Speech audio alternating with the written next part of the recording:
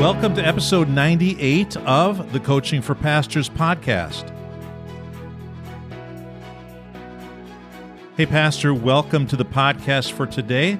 And this week I want to talk to you about priorities.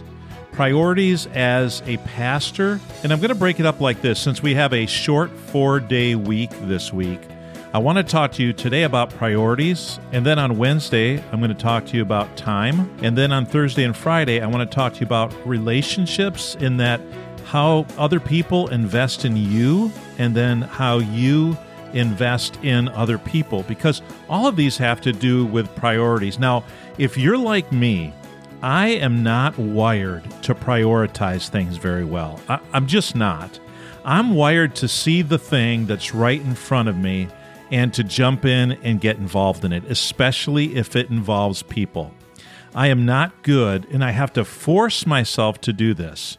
I have to force myself every morning to sit down, to take a piece of paper, look at my calendar, look at some of the tasks that I've written down, look at some of my scraps of paper that I've given to myself, look at my notes app, and say, okay, what are my priorities for today? They don't just naturally flow into my brain and collate themselves and order themselves like a coin sorting machine. Just doesn't happen. But what I found is when I don't prioritize, this is so obvious, but I still experience it too many times, my day just happens to me. And I'm sure you know what I mean. When we don't set priorities, when we don't set our schedule, when we don't set our tasks for the day, the projects, how we're going to invest our time, our energy, our resources, the day just happens to us. And the priorities in our lives become other people's priorities. So I would just ask you to think about that today. So for me, some of the areas that I have to prioritize around are my relationship with God. I mean, as a pastor, it sounds a little counterintuitive, like, oh, why would you have to, isn't that your job? That's your life? Yeah, well, you're a pastor, you're listening to me, you understand this, right? That we have to prioritize our time with God. I was just listening to somebody the other day talking about how Jesus got up very early and went off to a solitary place to spend time in prayer with the Father.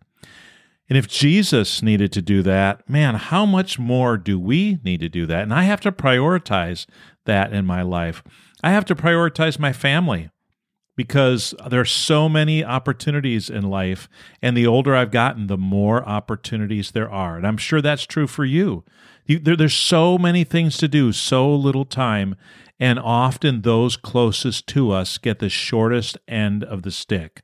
They get the least time. Because we know they'll always be there. They don't have a choice, right? They can't leave our church. They can't step out of a friendship with us. They can't move across town and go live somewhere else and then have nothing to do with us anymore. They're our family. And so I found that I have to prioritize them. I've had to prioritize things in my ministry, who I'm going to spend time with, what I'm going to do, what are the goals and the mission and vision and objectives for this month or this quarter or this year. And those things, again, are hard to do. It's easy to work in the ministry. It is hard to work on the ministry. I have to prioritize my health and fitness. Otherwise, if I just let it go the way I want it to go, I'll just eat. And I won't spend any time in exercise. I won't spend any time in recreation because there's too many things to do. And my list never gets any shorter, it seems like. I have to prioritize that. I have to prioritize relationships. So many people that we can keep track of these days. And with social media and the internet and the cell phone, we can talk to anybody in the world at any time as long as they're awake. And a lot of people that I know around the world, they're not all awake at the same time I'm awake. And so we have to prioritize relationships. How often are we going to talk to people? How often are we going to connect with people? And what are we going to do with that time that we spend with them? And then we have to prioritize causes and volunteerism in our life. What are we passionate about? And where do we want to give our free time, our volunteer time? Into what causes, into what purposes do we want to invest our time? And then how about hobbies, right? Things that we do just because we like to do them. I think of it as I'm just being a person. I'm not being a pastor. I'm not being a husband or a father. I'm just being a person. I'm doing something that I just enjoy doing. And for me, working in podcasting and spending time in podcasting, speaking to pastors and connecting with pastors on social media, talking to pastors on the phone, sometimes messaging, text messaging, whatever, I get a lot of energy and enjoyment out of that. I just like to encourage people. I like to encourage others. And I understand pastors and find it easy to encourage them. But I also have to find time to do something that I just like to do that doesn't involve other people. For me, that's taking a long walk, not off a short pier, but taking a long walk. The other day, I managed to get 7.5 miles. And for the first time in my life, I felt my legs starting to do something weird. And I thought, yeah, I need to bring this walk to a halt. But I just enjoyed being out for a long time in the fresh air, in the sunshine, in nature. Just me and the ground, just walking and enjoying the day. That's good for me. I have to prioritize that. I have to prioritize my educational and intellectual pursuits. Otherwise, I just as soon watch old reruns of The West Wing. I enjoy that. I don't need to read a book. I don't need to take a class. I don't need to write a paper. But I do need to do those things because I have prioritized them and I've forced myself into programs where I have to get it done. And when I'm done with it, I'm always so happy, thrilled that I did it because it's been good for me.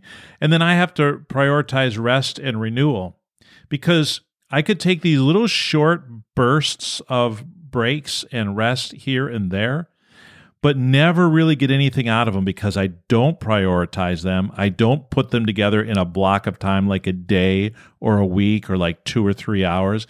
I just take little snatches here and there, but I have to prioritize that. So I do take time off.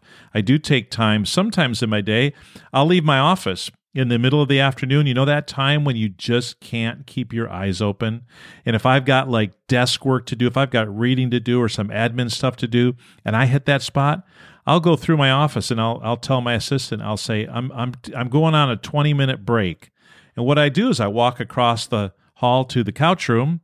I sit on the corner of the couch and I close my eyes for 20 minutes. I'm not really asleep, but I'm also not awake. You understand. Those of you who can take a power nap, you understand what that is. But I'll prioritize that.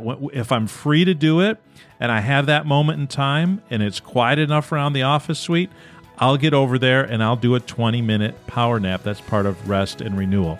So priorities. If we don't prioritize the world, life, others, the culture, they all prioritize us. So it's better for us to do that. And tomorrow I'm going to talk to you about prioritizing time, and I hope in a way that's helpful for you. Hope you have a great day, and I'll see you tomorrow on the Coaching for Pastors podcast.